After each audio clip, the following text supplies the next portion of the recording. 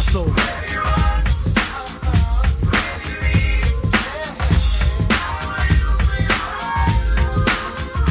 crossover.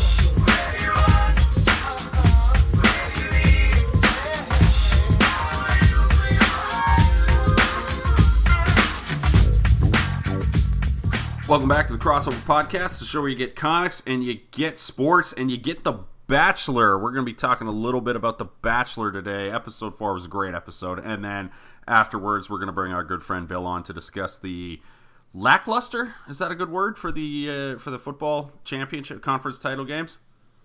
Yes it is. Yeah, 2 blowouts, not great. Craig Neals is here. How's it going, Craig? Going very well, thank you. All right, great to have you back as always. So, episode 4 of The Bachelor, fantastic. It just absolutely fantastic, start to finish. Oh yeah, just absolutely. Yeah. There's so much good about it. Obviously, most of what was good about it was Corinne related. Yes. But yeah, there was a lot of good stuff that happened in episode 4 of The Bachelor. The farm date was perfect. You just had to know the producers were like, you know, who's going to react poorly to this. Yes. You just had to know that was going to happen. Yeah, no, it was. A lot of it was very well planned. They've done. This has been my favorite Bachelor season in a while. They've done a good job. The farm date for me, I thought was great, because if I was the Bachelor, and knock on wood, I don't ever end up having to be the Bachelor, but if I was the Bachelor, I would want to place the prospective ladies in a situation similar to this. Maybe not a farm, but definitely a situation where the girls have to, get their hands dirty. Maybe not going so far as to actually shoveling giant mounds of animal feces into a thing. I don't know if I'd go that far with it, but I want to know which ones, when it comes down to getting, your hands dirty, go, all right, let's roll up the sleeves and get it done, or who go, ew, like this, this is, get all prissy about it, I guess would be the word. I guess, because I don't know, I can't stand that shit. So I rather like that most of the girls were willing to roll up their sleeves and get the work done. But of course, our girl Corinne. I mean, what do you say? She had some nerve damage, Craig. She had a little bit of nerve damage, and yeah, she had a very serious medical situation, which I believe she said those words 2 or 3 times, which is incredible. Yeah. And I like that none of the girls bought that. I thought that was great. Like that turns out they're not total idiots. Yeah, that was great. Like, not in that way. True. Like Kristen, whose stock I think actually rose further than I thought. Like Russian Christine, or is it Kristen or Christina? I don't remember. Christina. Yeah. So she looks like Anna Kendrick, the Anna Kendrick looking broad. Who has a Russian accent. I'm a fan, yeah. Yeah. She definitely won me over this week. And with her one line where Corinne was like, I have a serious medical condition. She goes, yeah, I'm not stupid. Don't talk to me like I'm stupid. I thought that was fantastic. And then she ended up with a rose. Didn't have her in the Bachelor pool this week, though. So didn't see that one coming. So good on her. I threw what I can only describe as the equivalent of a perfect game in the Bachelor pool this week. Like it was, I had everybody. I had Raven, I had Danielle L, I had Corinne. Basically anyone who was making moves that episode, I had on my squad. I felt good about it. Yeah. Well, Corinne, did you have Taylor on your roster? I did. You did. I did have Taylor. What's your opinion on Taylor, Craig? Just not as a fantasy prospect. I think that Taylor would be very unpopular if not for the existence of Corinne, because Taylor is kind of like, okay, what are you doing over here, lady? But since she's like, Corinne's foil, everyone really likes her. I'm not a fan. I am not a fan. I got to tell you, she comes off as very condescending to me, which irritates me more than Corinne's general just childlike behavior on the show. I agree, but I like the idea of someone being condescending to Corinne because it causes Corinne to do weird stuff. Oh, absolutely. Like they're going on a 2-on-1 date at some point, right? Oh yeah. They're going to go on a 2-on-1 date, and one of them's going to go home, and it's going to be glorious. Yeah, and yeah, it will be fantastic. That I don't know if that's coming up this week or like basically within the next 2 weeks. We're getting a Corinne and Taylor 2-on-1 date, and it's going to be fantastic. Corinne staying and getting the final rose.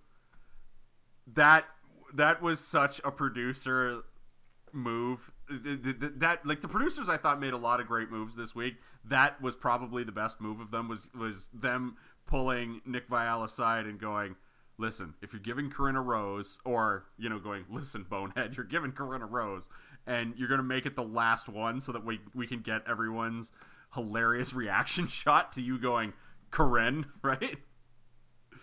Yes. Oh god, it was great. And the one girl, I can't remember her name, but she wore like the yellow dress and she was dancing with them. I think it was Christina, but she spelled with a C or something. Kristen. Yeah. Was it Kristen? Yeah, the death glare that she kind of gave, like Nick like hugged her and was like, good luck. And the look she gave him was this, like, if I would really want to kill you right now, but I'm being recorded for like national television, so I'm just going to recede into the night. But oh god, if looks could have killed Craig, that was absolutely tremendous. Yeah, it was something. I enjoyed it thoroughly. What was your favorite Corinne moment of this week? Oh man, that's there's a litany to choose from. Whew. Mm. Whew. Oh man, you're okay. I will say that confessional when she said, "I don't want to shovel poopy" about 6 times in a row somehow, and for some reason she said poopy like she was a child. Last week, I claimed that she would be the most interesting psychological study you could do because she clearly has the mentality of a 12-year-old. Yes. And I have since downgraded that to probably 10-year-old because she's absolutely insane. And she had the moment this week where, and like basically everybody, because we had the moment where everybody confronted the villain, right? Like everybody sat down basically in a semicircle and they had the airing of the grievances, if you will, towards Corinne, but none of them could really come up with anything other than you slept through the one rose ceremony. And you're trying to bone Nick at every turn. Yeah, was another one. I guess was another one, but like you could argue the second one was her playing the game. So yeah, that's true. Yeah, it was like, oh my lord, and it just like it kept getting worse. Like she managed to deflect because I guess she's just. Like, and they kept calling her immature and emotionally not ready for whatever The Bachelor happens to be. But quite frankly, I mean, you're all on The Bachelor, so are any of you really? Like is that really like a lot of them were like I don't want to say they were throwing stones, but they were probably launching boulders from their glass houses as far as emotional maturity levels and whatnot. But I mean, at the same time, Corinne is also a girl who, in the confessional, grabbed both of her breasts and went, "Is this immature?" At the same yes. time. Right? Yes. I should have said that for my favorite moment. Jeez. There's like so many other ones to choose from. Like, let me give you a couple here. She compared herself to Michael Jordan and Abraham Lincoln. Yes. At one point. They did take naps, and so does Corinne. Yes, of course. Yeah, absolutely. Her fake toast. Oh, that was so fantastic. She reversed Johnny Bananas there. Yeah, that was pure evil.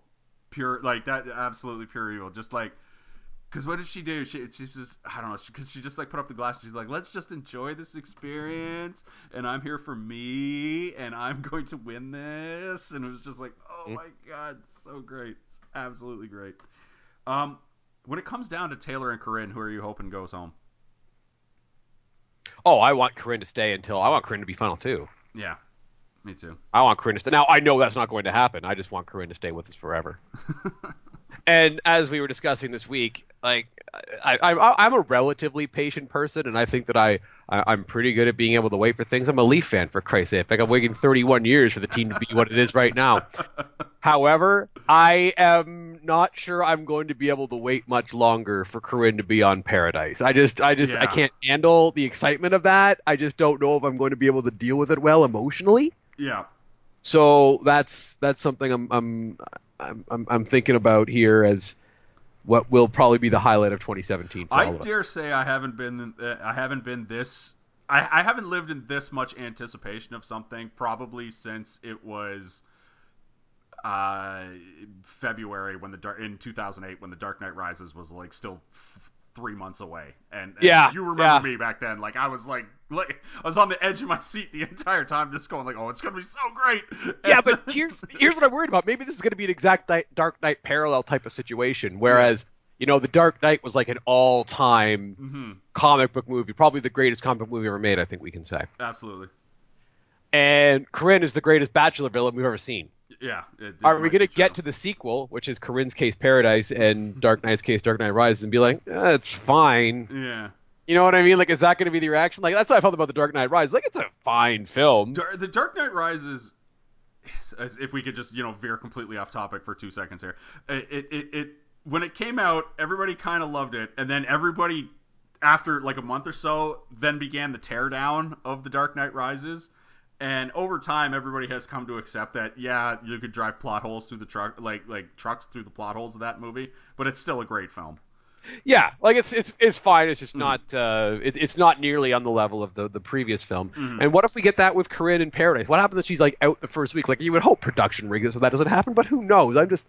I don't know. Yeah, I don't know. I'm worried. I'm worried. I don't. Either way, that's why you bring her in for. That's the thing. When they put her on Paradise, is she going to start in Paradise, Craig? If you're the producer, no.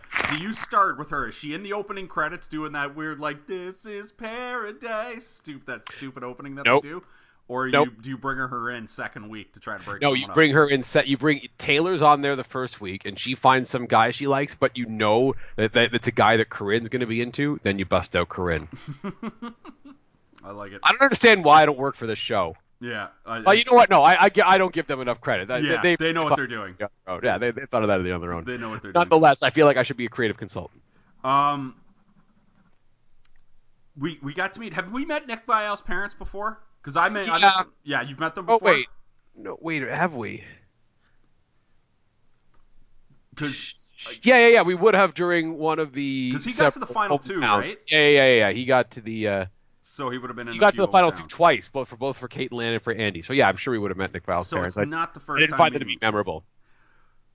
It got me thinking what it would be like if certain parents, like specifically if your parents or my parents were on The Bachelor. I think your parents would be fantastic on The Bachelor because I think your parents are just great TV in general. Yeah. I mean that in the nicest way possible, by the way. I just realized something. What if there was a Bachelor situation for me in hometowns, and there was like the family dinner, and my sisters were there? Oh God! Now that. Oh, good Lord! I mean, only you and I get that joke, and a few people listening get that joke. But trust me, it would be fantastic, and the Bachelor people listening should do whatever they can to make that happen. I think it was JoJo's mom who drank champagne out of the bottle. Yeah. Yeah, like I feel as though my sisters would be double fisting champagne out of multiple bottles. But who knows? Oh, either way, now that I'm married and one of my sisters is married, I don't know if we're gonna be able to get on. The Needles family's gonna get on The Bachelor, which is too bad. Really, it's a goddamn tragedy. Chance, my friend. There's always a chance, my friend. Goddamn tragedy. I think. It got me thinking about what it would be like if my parents went on, and I think it would be great TV for the simple fact that my mother, she could not hide the seething hatred and just ultimate disappointment that she would feel in her firstborn son in that moment as she was sitting on this reality television show going like, what the fuck are you doing? Right? Yep. Oh, that would be great stuff. I would absolutely love it. So, Danielle L. got the first and I've been on the Danielle L. train for like I'm on the bandwagon, have been since the first one. I felt like the bandwagon, I don't want to say it careened, but maybe they got a flat, and it's possible that they replace the flat for the bandwagon and keep it trucking towards the final four, but they also may not be able to fix that wheel. How did you feel about what happened with Danielle L. this week? No, I feel she's in a pretty good spot still. You think so? Because it was just such she had a nice date. She looked good on the date. But it's part she looked fantastic, and even though she was wearing, it wasn't even a low cut shirt, it was a no cut shirt, whatever that was.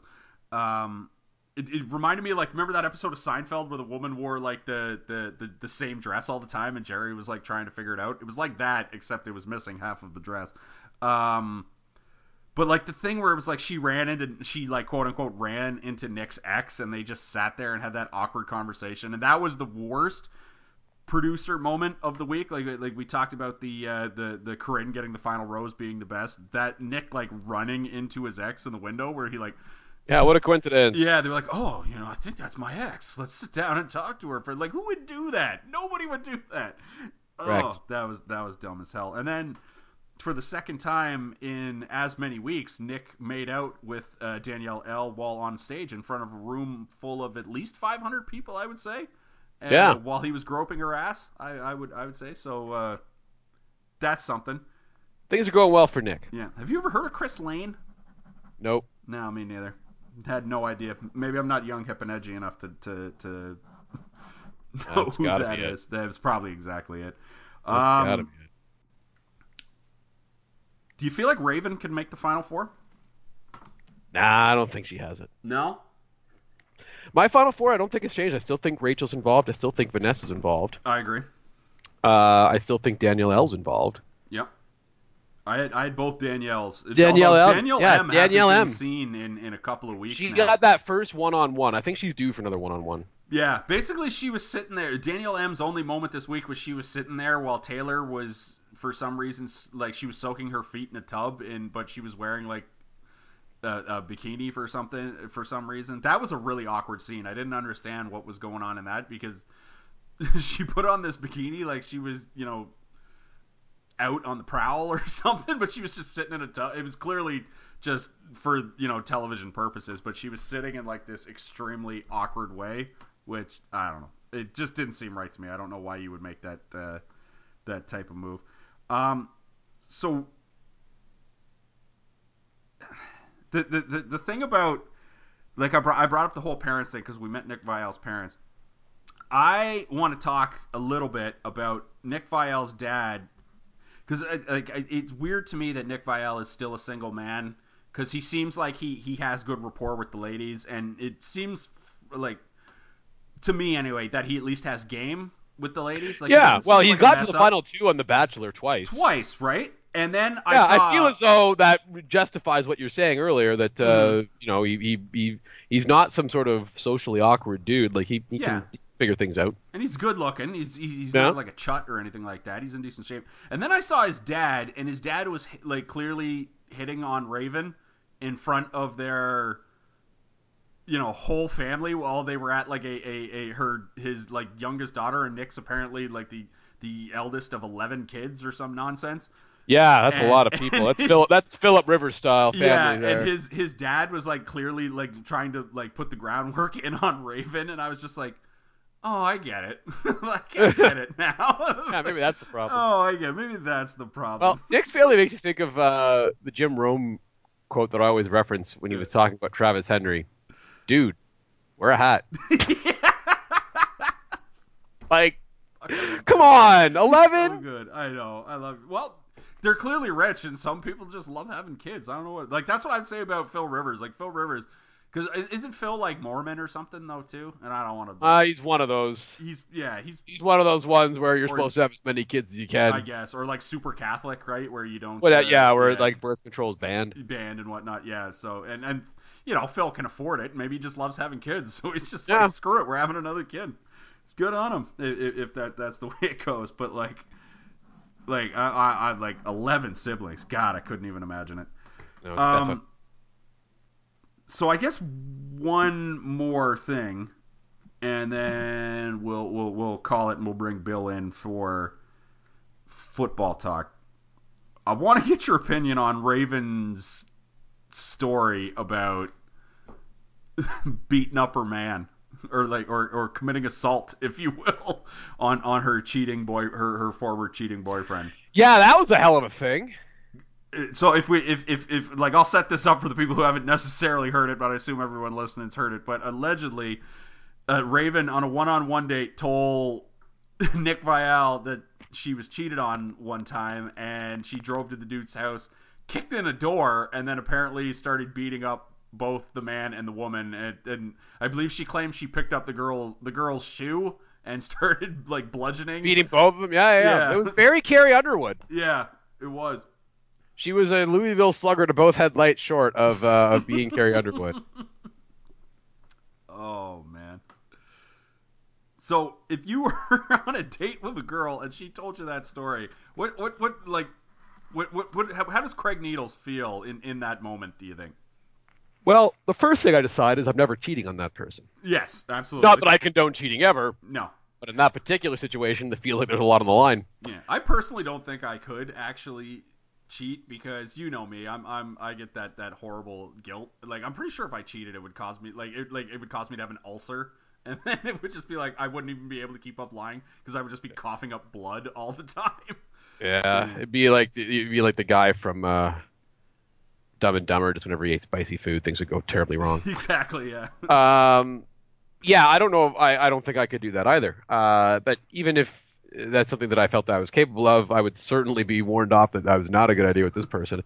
And I would also you would think to yourself I wouldn't be worried. I'd be like, okay, this person in her worst moment, that would be pretty brutal to walk in on, obviously. Mm-hmm. I don't know if the Bachelor producers needed to leave the part where she said, "I know what her vagina looks like" in the show. I felt as though. Do they mention vagina this much on the Bachelor? Or is this like a new thing? Because it seems because obviously we're waiting on the Platinum Vagine line, which is coming, and they do keep saying stuff like, "I know what her vagina looks like," and they played that 3 times in the coming up next on the Bachelor, right? Yeah. So and you're like, okay, is she talking about Corinne? What's going on here?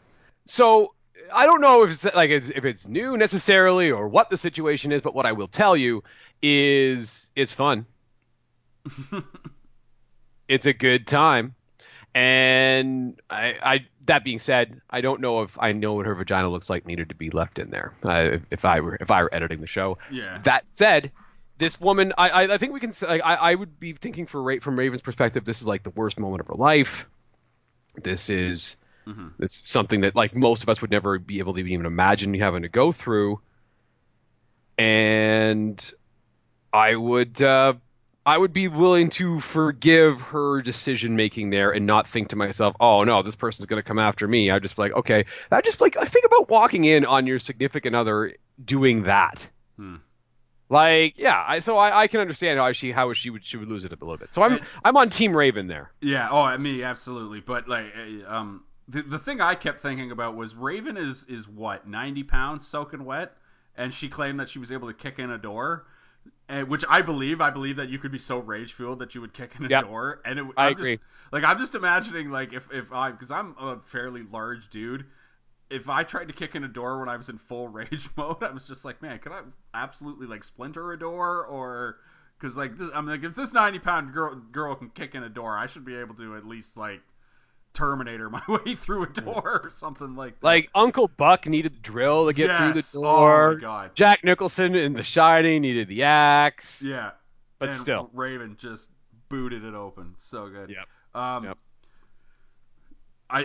You know what I wish, Craig? I wish, and this is going to get super Canadian here for a second. I wish that Don Cherry watched the Bachelor so that he could break down Vanessa's performance on because she was only in 2 minutes, but it was a glorious 2 minutes, right? And I just, as that scene was going on where she was just completely tooling Nick in that scene where she was like, I don't blame Corinne, I blame you. I was just imagining Don Cherry going, look at her, good Canadian girl, Vanessa, what a beauty, look at her, watch, she breaks him down here, moves him here, gets him over here, oh God, it's beautiful, what a beauty. Yeah. Oh God. Oh yeah, absolutely. I couldn't agree more that it would have been a great way to break things down. That being said, Vanessa is from Quebec. True. And I don't think that counts as Don Cherry's Canada. Yeah. Shots fired, Craig. Yeah. Could you imagine if Patrice Bergeron from Montreal, Quebec was named Patrick Blake from Kingston, Ontario? Yeah. Coach's Corner would just be about Patrice Bergeron / Patrick Blake every week. There wouldn't be you wouldn't talk about anybody else. That's absolutely true. I can think of no better way to end our talk of Bachelor episode 4 than on that particular comparison. So with that said, why don't we go ahead and bring Bill in and we'll talk a little football. And for the Bachelor people, we will be back next week to break down Bachelor as well. And yeah, that'll be it. We'll see you in a bit. We'll talk a little bit of football. All right, let's talk a little football. We are now joined by Bill Needles. How's it going, Big Shoots? It's going well, going well. All right, good to have you join. Billy, I'm going to hit you with the first question since Craig was just on talking Bachelor. Who do you think embarrassed themselves worse in the NFC title game, Green Bay or Pittsburgh? Ooh, probably got to go with Green Bay. Really? Because Green Bay had been playing the best football they played in a while for several weeks in a row, and then just came out and looked awful. And that said, they looked awful earlier in the season, so it wasn't as surprising.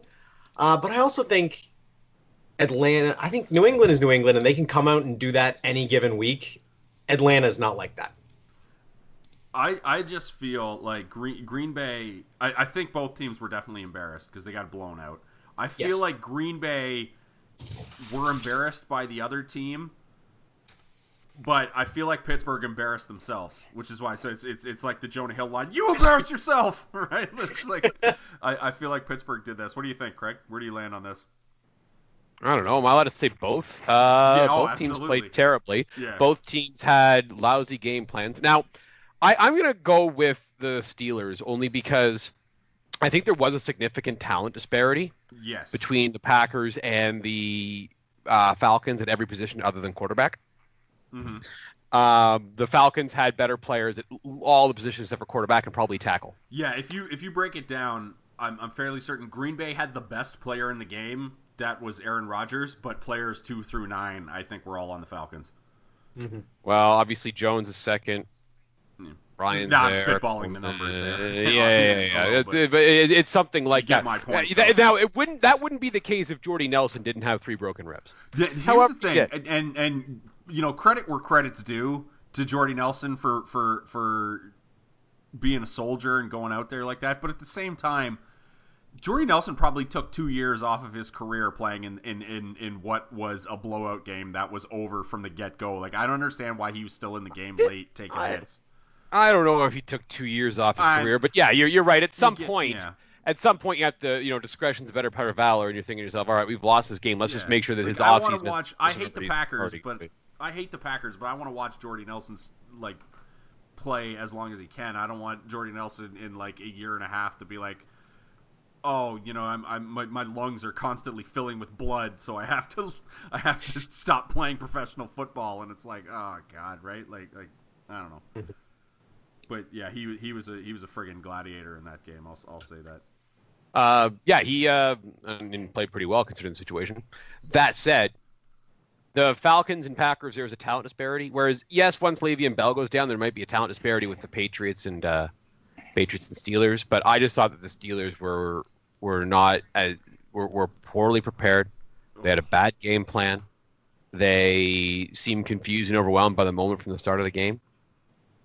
And that's why they lost. And they were in nickel zone the entire game, which makes to me it seemed like you can do that against, well, maybe not nickel zone, but the plan against them has to be get to Brady. You have to harass Brady. Yeah, but you can't blitz a lot, because if you blitz a lot, he's going to figure it out and you're going to be doomed. Or at least you have to have confusing blitzes, or you have to drop guys into coverage. I understand that you don't have the same chess pieces that Wade Phillips did.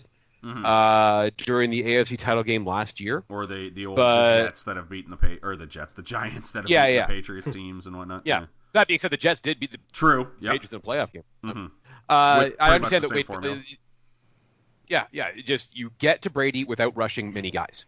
That's what the Giants did in both those Super Bowls. Mm-hmm. All right, the 4 down linemen are going after Brady, and everyone else going back in coverage. And that's what they did, and they were able to get to Brady, and that's how the Broncos were able to beat them in the playoffs twice in 3 years, which is we're just going to get to this guy without blitzing a lot of people, and Von Miller's going to get there, DeMarcus Ware's going to get there, and oh boy, did they ever in that AFC title game. Pittsburgh obviously doesn't have guys like that, and that's okay, but that doesn't mean that you can't at least try. Like, you can't just let him sit there like that against his own defense and be, okay, eventually I'm going to know where all the other guys in the field are going to be, and I'm going to know where my guys are, and Edelman's going to get his, and all of a sudden Chris Hogan's going to be open. We're going to do flea flickers. It felt like the Patriots were Harlem Globetrottering things a little bit, just because they were just so damn good. Brady had so much time. The offense looked so damn efficient, especially from the second half onwards. It was brutal. There was a name missing. Pittsburgh was missing a name in that game. Do you remember who it was, Bill? Missing a name? Yeah. I just want to see if you remember this guy's name. Craig, can you remember this guy's name? The running back, Le'Veon Bell? Well, other than Le'Veon Bell. Yeah, that's what I was thinking. Well, yeah, No. like they're missing Le'Veon Bell. Do you remember a little guy named Martavius Bryant? Huh. Yeah. Yeah, Good player. Yeah, they could. This was the game where they were really missing him. I thought because, man, They did have that one over the top to Coates that he dropped that maybe Brian. Coates had 2 drops, and so did Wheaton. Wheaton and Coates each dropped a touchdown. Wheaton didn't play. Or who was the other one? Rodgers? Was it Haywood Bay? Was it Somebody had a drop. It wasn't Yeah. Coates had a drop. I think it was 83. 88's Hayward Bay. Maybe it was Hayward Bay. Anyway, it was someone because Coates had the really bad one, and there was another one that Ben put right in the bucket, and it should have been 7, and the guy had bounced off the guy's hands. It just wasn't. I don't want to say Coates had 2 end zone drops, but he had 2 drops because he had the other one that was on a big deep route that he dropped that he bounced off his hands at like the 20. Could have been 7, but I don't think it would have been because the defender was still on him. This was Kobe Hamilton. You're thinking of Kobe Hamilton. Yeah, thank you, Kobe Hamilton. Yeah. Thank you. Glad somebody remembered. Just you mentioned that they were poorly coached and they had no game plan. That I thought was one of the worst coaching performances I have ever seen in my life. And coming from Mike Tomlin, who is for the most part a damn good football coach. I mean, man, he had someone on the Twitter feed for the Steelers basically was saying that Mike Tomlin, they were comparing Mike Tomlin to Dan Bylsma, and I guess they would know because I assume this person's like one of the all Pittsburgh beat writers. I wish I could quote who it was, but I can't. And they basically said that Tomlin is like Bylsma, where they're a great coach as long as they're winning, but if they start losing, they can't make the in-game adjustments. And he had absolutely no adjustment after Bell went down. Yeah, that was a problem. The thing I said before that game was the way that Pittsburgh would be able to keep it close and be able to move the ball on offense was the Patriots are pretty clever about getting the thing you want to do the most, getting that away from you, which I think obviously plays big into the Super Bowl that we're about to be watching. But once Bell wasn't around, then that changed everything that the Patriots had to think about on defense. Everything. And plus, that and the fact that the Steelers couldn't stop them. Oh. That was a problem too. No, just a horrible game for Pittsburgh. Horrible game for Pittsburgh. That man, like I keep coming back to that weird goal line. That goal line sequence that they had was fucking clown shoes. That was just some of the worst stuff. When they settled for the field goal, was that towards the end of the first half? Yeah, it was the Jesse James thing where, and this was hilarious because I was joking about this with you back and forth with the texts because everybody on Twitter, because Jesse James got tackled and it was the right call. He was down before he broke the plane, so the ball should have been placed at the 1. But the people on Twitter were saying, oh, like I think it's better for Pittsburgh if they don't score here because then they can bleed a little bit of clock before they get in the end zone. And I texted you and immediately, and I was saying on Twitter, no, fucking no.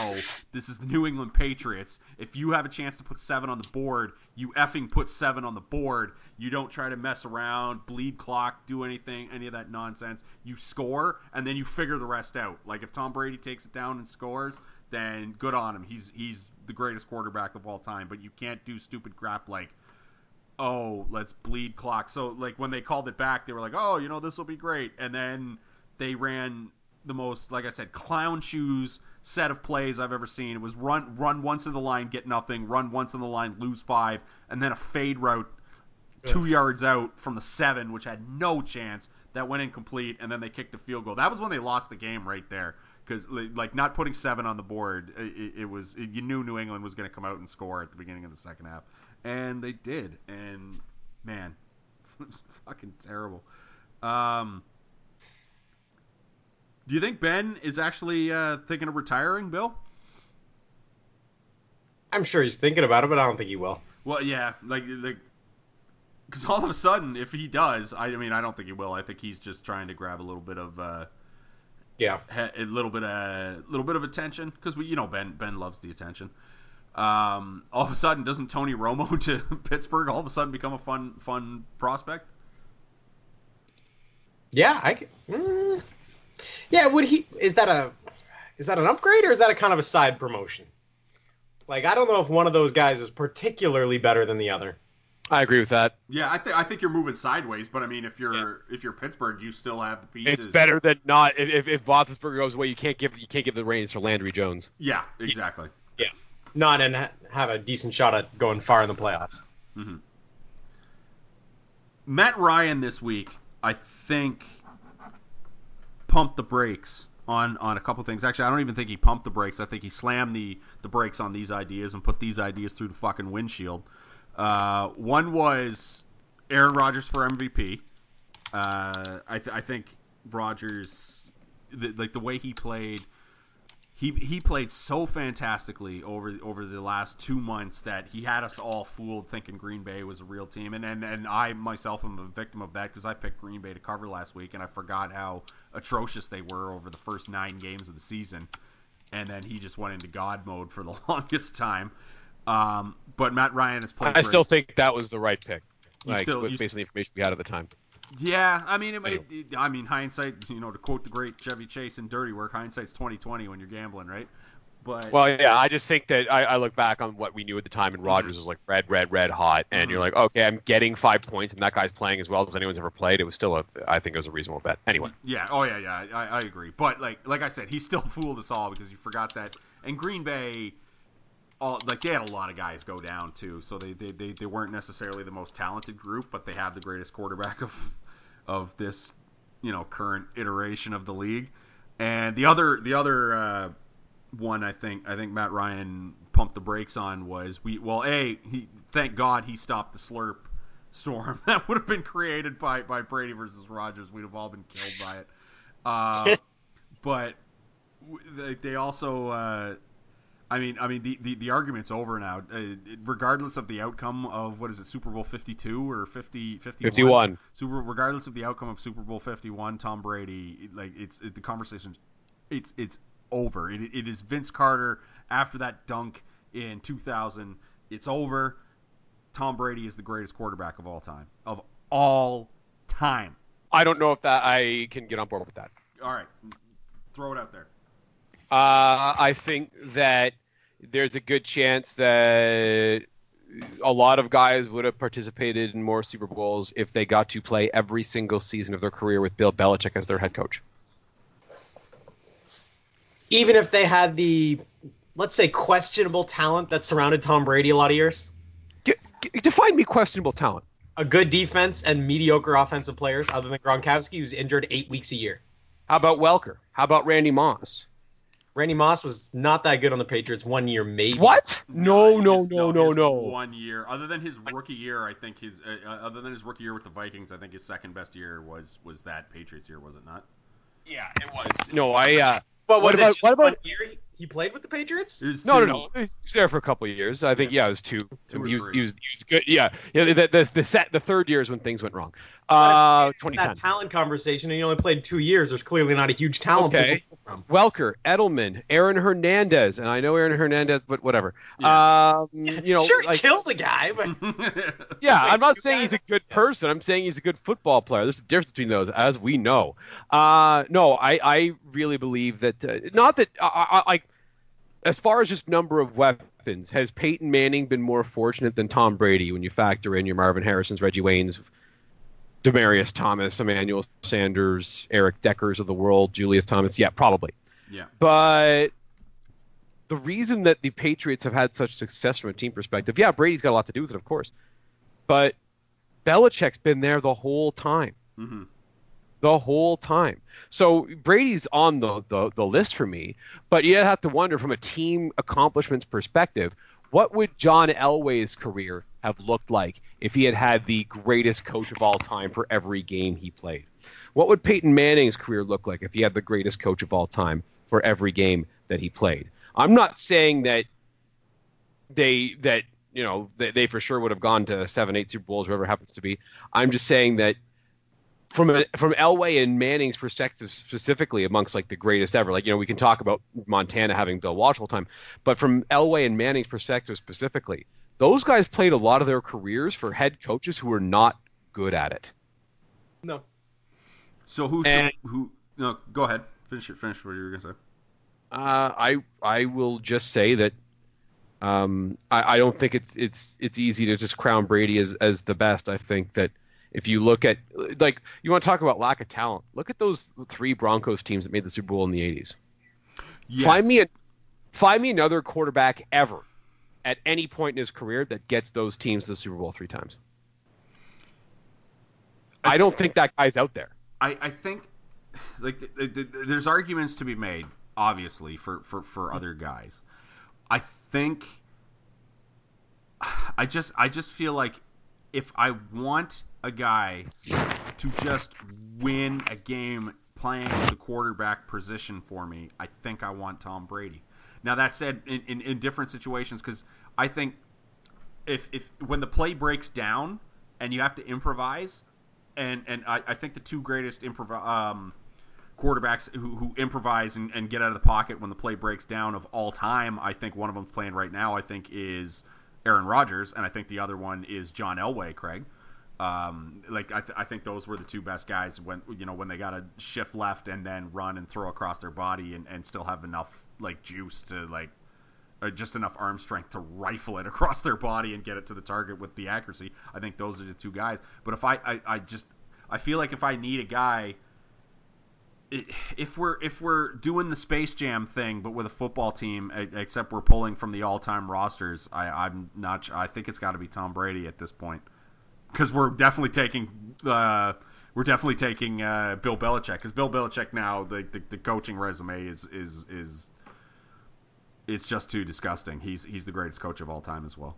Right. I just think that I think you can argue if you do Brady's career over again, and his coaches are Jim Mora and Tony Dungy and Jim Caldwell and John Fox and Gary Kubiak, what does the resume look like from a team accomplishment perspective? So you think Peyton Manning, like from what I'm gathering from you, is Peyton Manning the guy you're considering the greatest quarterback? My answer is John Elway. Your answer is John Elway. But I'm just using that list of coaches as an example. Because like who's going to be on the list of people that challenge Brady? John Elway will be there. Peyton Manning will obviously be there. To me, it's a 4-person debate. Peyton Manning, John Elway, Tom Brady, and Joe Montana. That's the discussion. Yeah, that's. I think I'm going to agree. Where do you stand on this, Bill? I'm looking now at career completion percentages just because I was curious who was up there. Drew Brees is number 1. Yeah, but Brees is fantastic, and he had that 2009, and remind me to come back to the 2009 Saints in a couple of seconds because there's something I want to bring up to you gentlemen that I think you'll find funny. That 2009 year, I believe, was when he at the time set the completion percentage record. Some of that was a little dink and dunk. Yeah, no doubt. But he definitely opened it up and ripped it. Like Brees is there, but Brees can't crack that Mount Rushmore. No, I don't think Brees is the greatest. I was surprised to see him at the top, to be honest with you. Elway was a lot lower. Brady was fairly high. 14. Keep in mind that John Elway played with much different rules than we're playing with right now. Yeah, that's the other argument is when you're arguing for Elway and Montana. You say Elway and Montana played in eras when guys would get destroyed going over the middle, like Jerry Rice. Pass interference rules were totally different. Exactly, yeah, absolutely. You could dive at the quarterback's knees and give them, like the excuse me shots and whatnot after. And Brady and Manning basically were the reason that they made all those rules because they were like, we want these guys to be able to not get hurt and play all the time because they saw how. Like I don't want to say ratings, but they saw how basically quality of play. Football is more fun when those guys are on the field. Exactly. And they are right about Brady. That. Absolutely. All that being said, Tom Brady and Joe Montana are right next to each other. Their completion percentages 63.8 and 63.2. Brady is just ahead of Montana. Yeah, That's impressive. Oh yeah, no, I think it's interesting though the parallels between Brady and Montana for me, for perspective of. Montana played most of his career with Bill Walsh as his head coach. And Montana's had a lot of time with Jerry Rice being part of the deal. That's helpful. So it's interesting to me that there's some parallels as far as, okay, if Montana's situation was different or if Brady's situation was different, what would his career resume be from a team accomplishment perspective? And I feel kind of the same way about. Do you then think that Bill Belichick wouldn't have the career he's had without Tom Brady? That's an interesting question now, isn't it? That being said, it's a symbiotic relationship. But okay, let's look at Bill Belichick's record since he took over in New England without Tom Brady. They went 11-5 with Matt Castle and 3-1 with Jimmy Garoppolo and Jacoby Brissett. Ugh. Mm-hmm. Now, is that sustainable long term? Those two things, I'm not sure. But we've seen what happens when Brady's gone and Belichick is there without Brady, and the results are pretty good. Yeah, that's the thing that'll kind of hurt. Like when you're making, because to me, I think the argument comes down to Montana versus Brady when we're talking all time, and I think the thing that's going to kill, or the thing they'll bring up when you're trying to argue against Brady is exactly what you're bringing up right now, Craig, which is you would argue, well, how would his career have been if he didn't have Belichick? And when Belichick was out, and when he was out for those, 19, 20-ish, close to games, Belichick was still, 13-5 or 13-7 or whatever. So Belichick would still be great without Tom Brady and whatnot. So like, how great is Brady really? That'll be the argument that comes up. I think I'm firmly in. I just, man, 11 AFC title games, 7 Super Bowls now, won 4 of them. We don't have chance to win a 5th one. It's like, Jesus, it's impressive. Lost 5 consecutive playoff games to the Manning brothers. True. Yeah, that did happen. Yeah. But also beat up on Peyton for remember back to 2006 when Peyton wound up winning 60% of their playoff games. True. Yeah, true. It was just it was just they were. It was bad for it was one-sided for Manning Brady. I'm glad it at one point. I'm glad it didn't end up that way because they're both just tremendous quarterbacks. But man, so I mentioned the 2009 Saints because remember a couple weeks ago I was comparing the just the way the Falcons were moving the ball to the 2009 Saints and the fact that they play in the dome and whatnot. There were some similarities there. I went back and I watched the 2009 Saints America's game. I highly encourage the two of you gentlemen to watch this. It's on YouTube if you want to go watch it. Because it's funny to view with hindsight the prism that was the 2009 Saints America's game. Because a lot of hilarious stuff are heavily featured in that game. Or in that, first off, Greg Williams gets mentioned many a time in that game as because they brought him in that year, right? And it was like, the new defensive coordinator, Greg Williams, comes in to light a fire underneath the reeling Saints defense, which had been weak for years to come, right? And knowing what we now know about Greg Williams and his pay to play. And remember, Greg Williams also had that line during the bye week where he was on some radio station in New Orleans and said.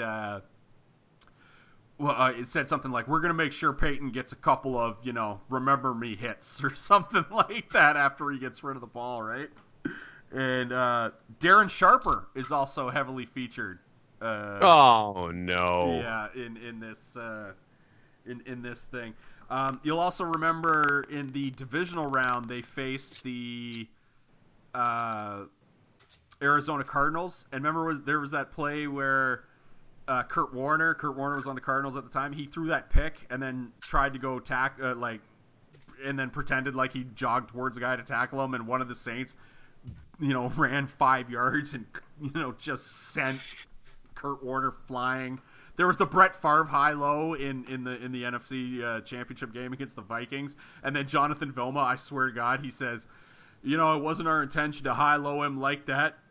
We don't play that sort of game, right? I cannot, the unintentional comedy of the 2009 Saints game, knowing what we now know is pretty hilarious. Because there were guys celebrating on the side, they have NFL Films clips of guys celebrating on the sidelines after they high-load Brett Favre, and they're like, he's out of the game, and they're high-fiving each other. And it's just oh my God. Just in case if you felt like karma existed, I think the fact that the 2009 Saints won, although there was the Katrina thing, so maybe karma does exist. Who knows? So I don't want to get into. I don't want to get into the gambling stuff just yet because we are going to do our big ass, like one of my favorite pods of the year is our big Super Bowl props bet. Here's what I want you to do for next week. A little bit of homework for you guys for next week. I want you to come up. We'll do like our regular 5 bet things. I want you to each come up with your 5 favorite prop bets, and it can be any freaking thing you want, as long as it's a real prop bet. And I don't care what it is. If it's the coin flip, if it's the anthem, if it's an actual like MVP candidate, I want you guys to come with 5 for next week.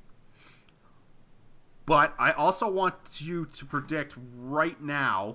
The game right now is New England -3, and I don't foresee that moving. I think it's going to stay at New England -3 all week. Right now, what would you pick, Bill? I want to see if you guys change this week. I want to between now and next week after you do some research. But right now, 2 weeks away from the Super Bowl, what does your gut tell you? New England -3, Bill.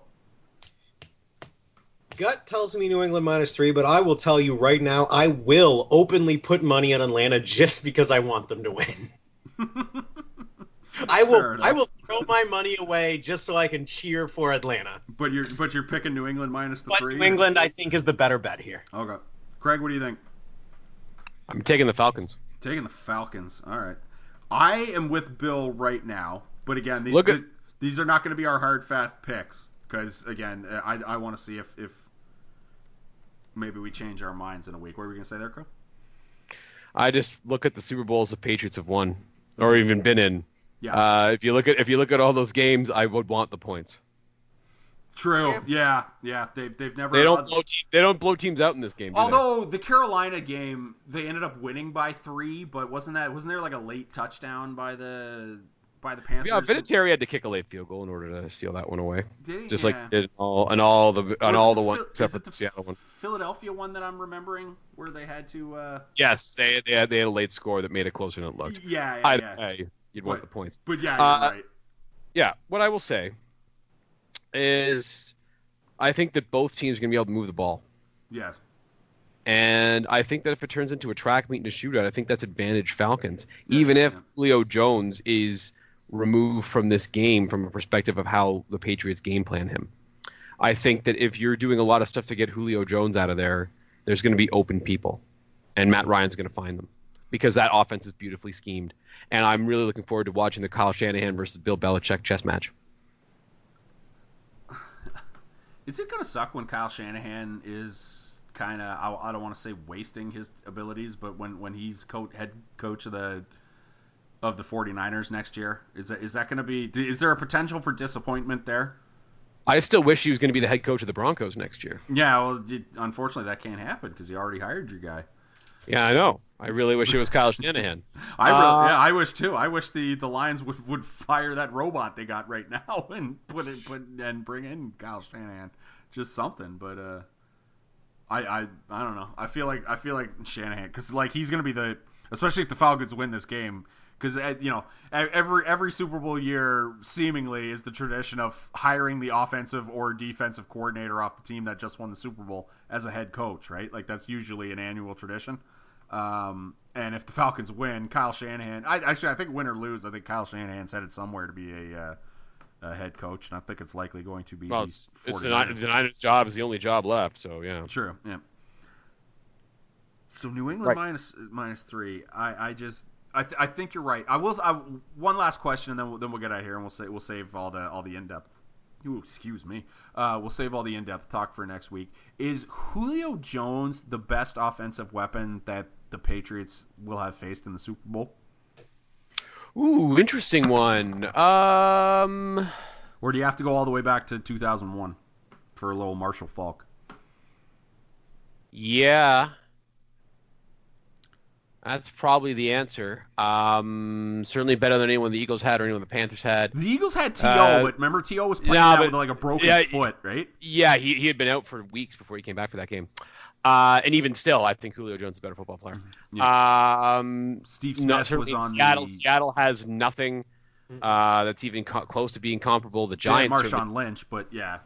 It's not the same. No. No, I think Julio Jones is the best player they faced. I'm wondering if Matt, I suppose it depends on how you feel about Russell Wilson and Kurt Warner, but is this the best offense the Patriots have played in the Super Bowl? Is it better than the Greatest Show on Turf 2001 edition? That is going to be the thing. If the Falcons go out there and score 40 plus, I think we have to recognize this might be the greatest offense in the history of the game. And it's certainly one of the more. I still think that the Greatest Show on Turf is the best offense I've seen. Yeah, well, because like who are the? That was just an unstoppable group. To me, the top 3 lists I have right now in my head, and this is off the top of my dome piece, and if you can think of something off my wrong, but like that, the Greatest Show on Turf, the 2001 St. Louis Rams, the 2015, it was a 14 or 15 Broncos when Manning was 2013 season. 2013 Broncos were one of the greatest offenses, and the third, and I think this is the greatest offense of all time, the 2007 Patriots. Oh yeah, that was a great offense. Yeah, very very great offense. But I would still take the Greatest Show on Turf Rams.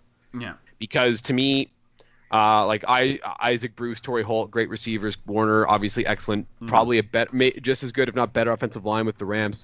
The Patriots didn't have a Marshall Faulk. No. So to me, I think I would take that. I would take that Greatest Show on Turf Rams offense. I think that an underrated one would be 2004 Indianapolis Colts. Mm-hmm. Peyton Manning, 49 touchdowns. Because they still had Harrison and Reggie Wayne, right? Yeah. They scored 350 something points that year. Maybe it's not like the greatest offense, but that could be discussed just amongst. That's on the short list. Yeah. Yeah.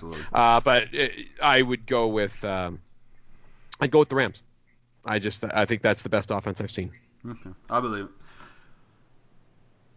Man, it's hard to believe that the Falcons fans wanted Matt Ryan out 1 year ago. What a difference a year makes. Absolutely. Honestly, changed, man. Yeah. You know what? He's changed a little bit. He's smarter with the ball, especially in the red zone. We talked about that a lot last year. They were bad in the red zone last year, and he was making bad decisions with the football in the red zone. Yeah.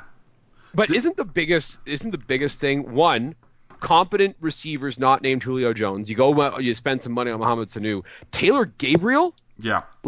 He's a nice piece. He's been really fun for them. You have a healthy Tevin Coleman all season, and he's been a nice piece as well. Shanahan's used him perfectly. And then, to me, the biggest thing, though, is they can block.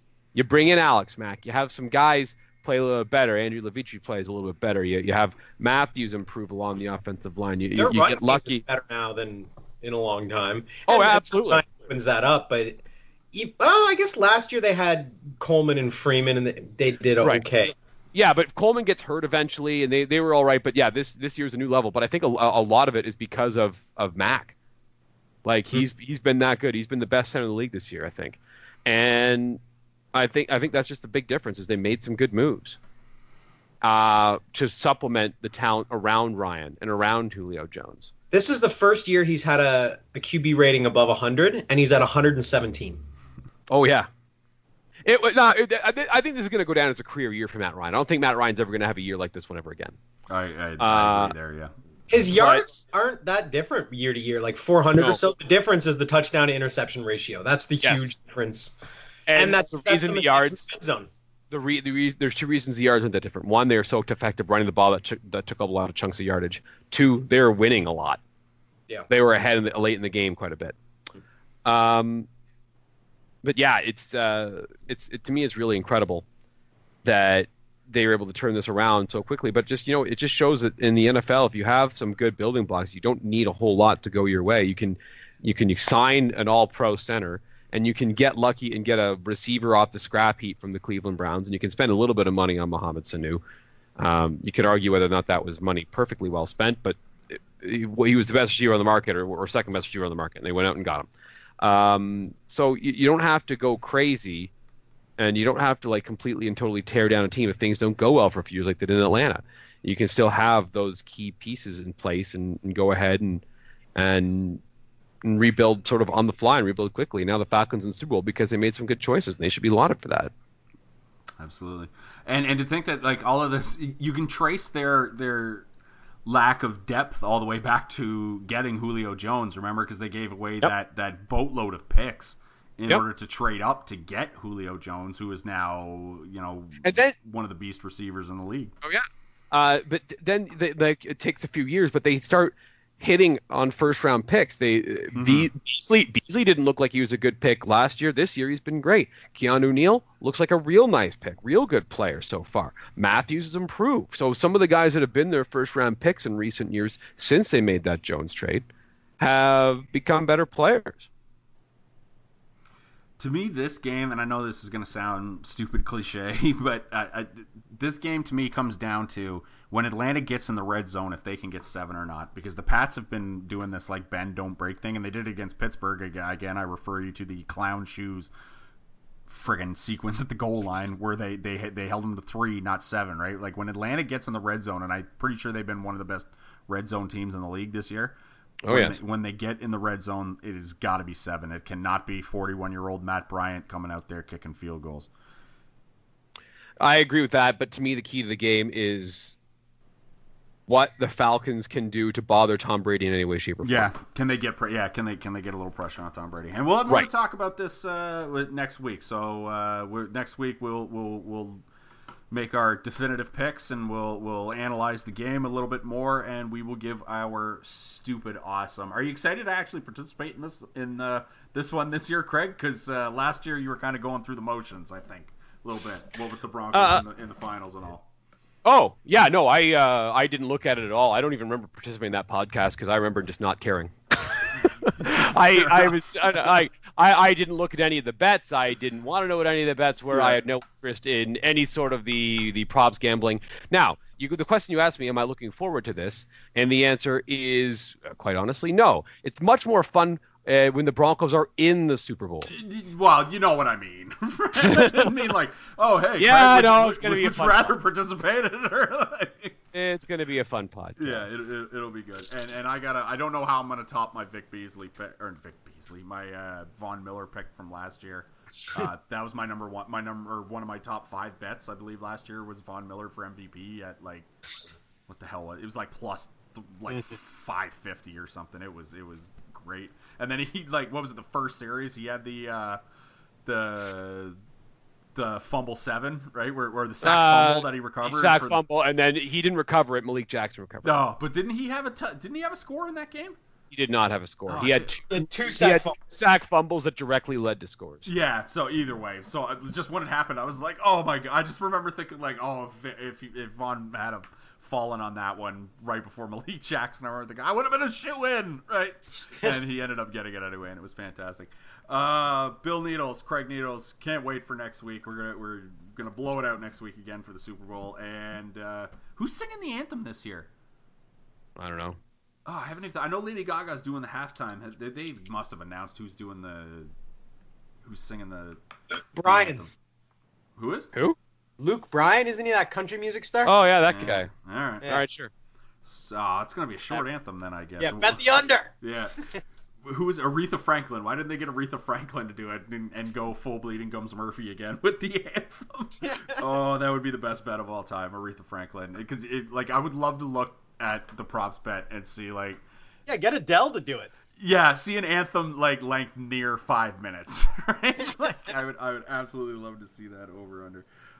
Craig Needles, Bill Needles, thanks for doing this, you guys, and I can't wait for next week. One of my favorite pods of the year. Take care, you guys. See you later.